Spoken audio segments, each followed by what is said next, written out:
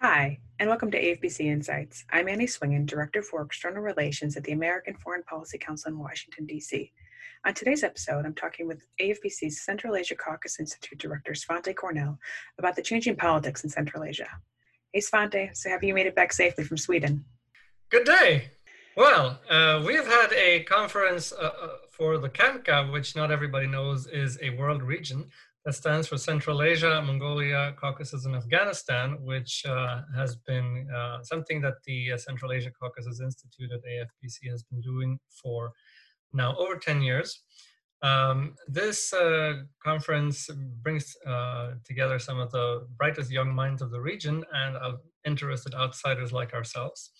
And the focus this year has been very much, of course, on the pandemic and its effect on this region, which I think everybody will agree it is very early to tell what the consequences are going to be.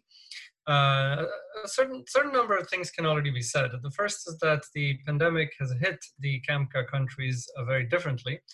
On the whole, however, the region has been hit relatively mildly, definitely compared to the United States and Europe. We could debate the reasons for that, whether that's because of luck, because whether it's a function of their relatively limited integration into the world economy, or whether they have had good policies. These are all questions that people will discuss for some time. There are differences between the countries, which largely relate to their levels of economic development. Countries like Armenia and Tajikistan have had relatively significant problems, whereas Georgia, Azerbaijan, Kazakhstan, Uzbekistan are those that have handled the pandemic itself rather well.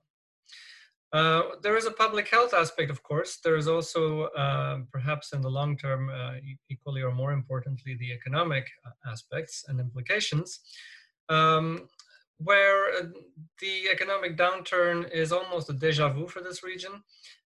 They were just recovering from the oil price collapse of 2015. As many of our viewers probably know, this is a region that is very dependent on hydrocarbons. Countries like Azerbaijan and Kazakhstan are, just like Russia, big exporters of energy. But the thing is that even countries that are not are dependent on the energy importers because they have large migrant worker populations that are either in Russia or in Kazakhstan or elsewhere. And therefore, if oil producing countries are doing badly, the rest of the region is also doing badly. Now, the 2015 crisis was one that led to enormous devaluations of currency everywhere in the region. We saw devaluations of up to 40%. So it was really a serious economic crisis that was a stress test for banks and for the whole financial system in the region.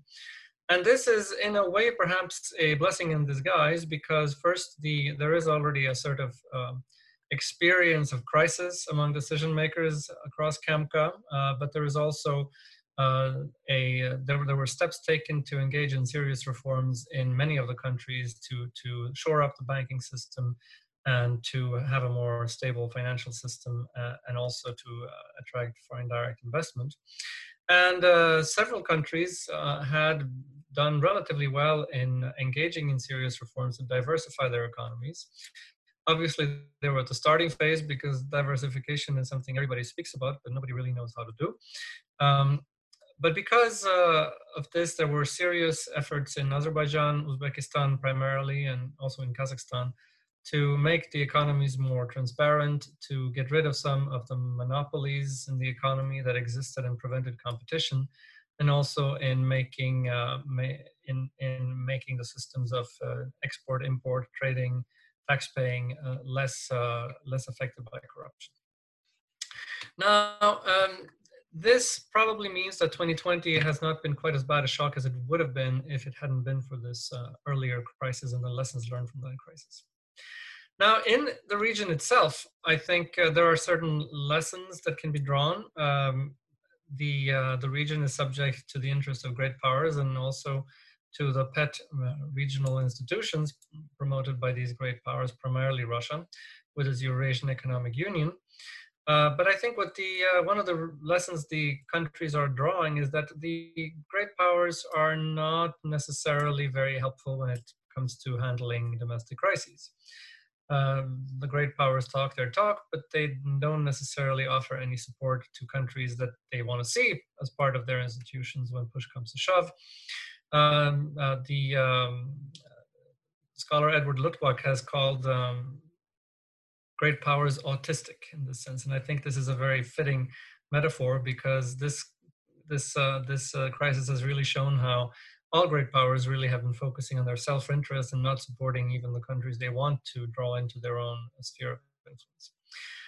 Probably I'll stop here, and I'll be glad to discuss any matter further that you'd like to raise. All right, thanks, Svante. The countries of Central Asia and the Caucasus have fared the pandemic pretty well so far as compared to both Russia and China.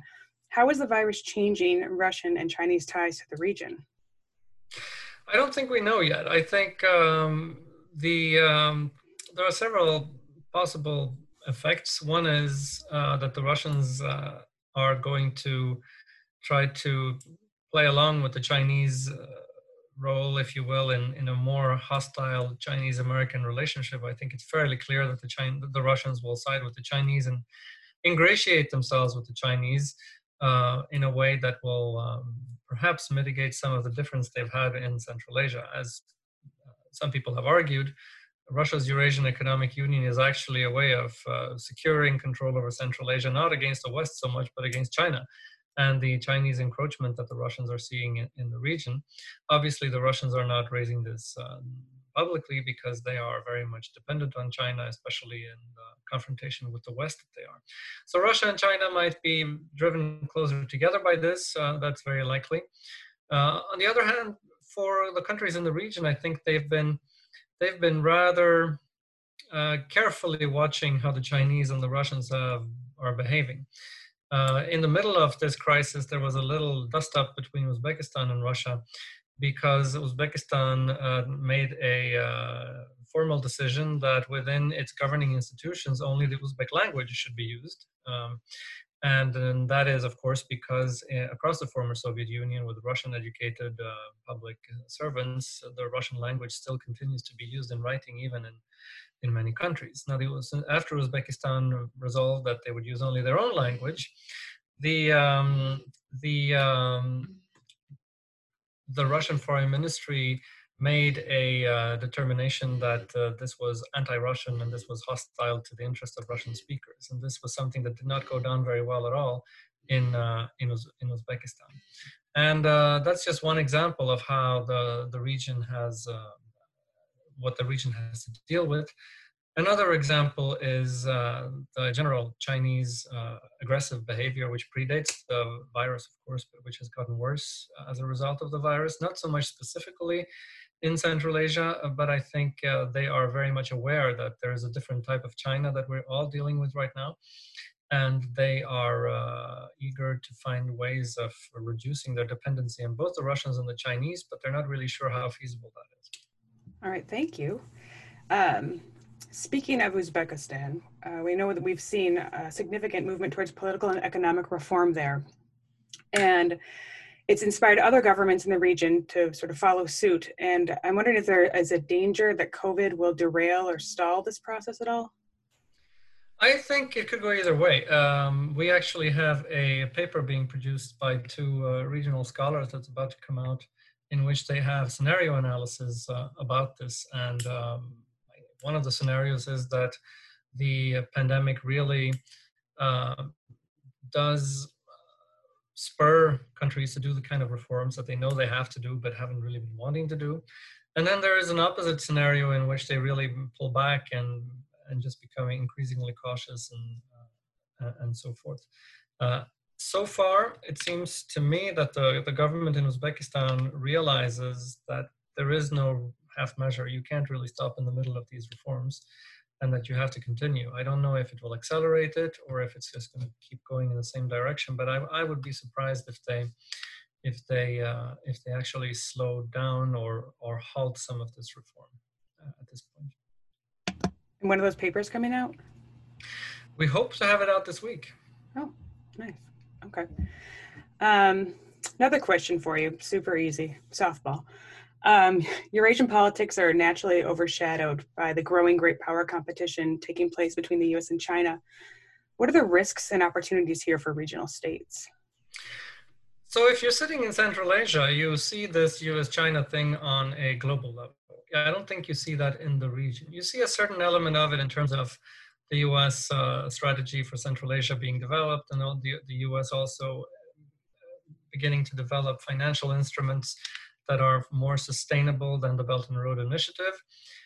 But I think there is very little expectation in the region that the United States would be sufficiently present to be a serious counterweight to China by itself. What you see happening actually is that the region is very much aware, or the leaders in the region, especially in the two stronger countries of Central Asia, Uzbekistan and Kazakhstan, are very much aware that there is a great power competition grabbing the globe, if you will, and that's the environment in which they find themselves.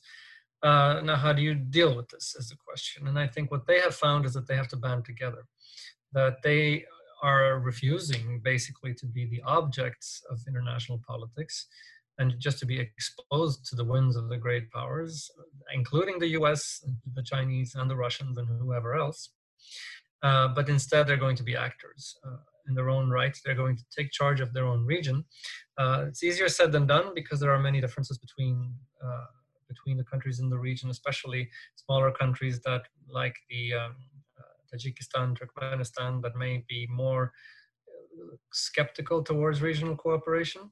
But on the whole, in the past several years, the Uzbeks and the Kazakhs have really taken charge and essentially announced to the great powers, among other, including a UN resolution that they had everybody else endorse, that Central Asia is a region in its own right, and Central Asians themselves will be responsible for the future of their region, which seems to me that is a response to what they feel to be the growing dance of elephants, if you will, between the Russians and the Chinese, and they don't want to be stuck in this, and therefore are trying to assert their own role. I think there's still a tendency to view these as weak post-Soviet states. But if in the cases of countries like Uzbekistan, Kazakhstan, we're really talking about countries that now have almost 30 years of experience in government. They also have serious functioning institutions. For example, they are able to handle the threat of radical Islam relatively well. This is not something that spooks them anymore the way it did 10 or 15 years ago. And they are able to cooperate with each other in ways that we wouldn't have thought was possible before. So even if you're China, even if you're Russia, these are not places where you just walk in and dictate your will.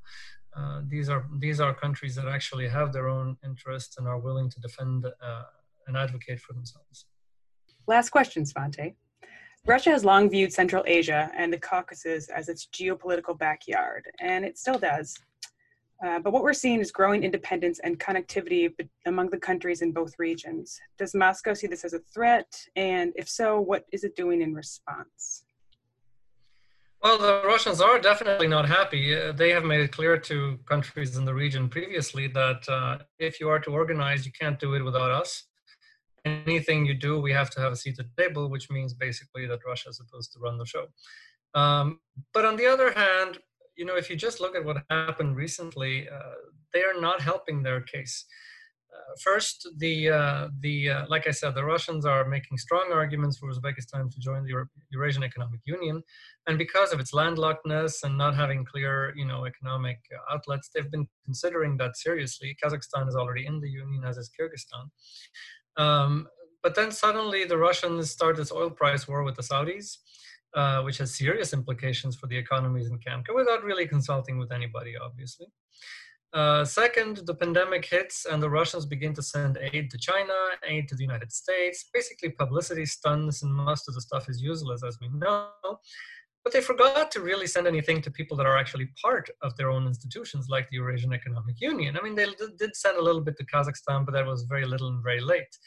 And then, not staying at that, the Russians shut their borders to all Central Asian migrants. Now, we've seen the freedom of movement being interrupted in Europe as well, for example, and elsewhere. But for Russia, all of this does not really make the Central Asians think that Russia has their best interest at heart. they really acted in a way that ignored the interests of their partners, only focused on their own short-term priorities. Now, if you're Uzbekistan, considering whether to join the Eurasian Economic Union, I don't think rather Russia has exactly strengthened its case for that. So overall, it seems to me that we see a pattern that's developed that happened many times before, which is that the Russians make strong bids for regional leadership, but countries that end up cooperating with the Russians, embracing the Russians, always come to regret it. And this is something that seems to be a very important lesson for the region. Great. Thank you so much for your time, Svante. Thank you. We've posted all the panels from the KEMCA conference on our website. We can also find them at the Rumsfeld Foundation's Facebook page. And I look forward to talking to you soon. Absolutely. All right. Take care. You too.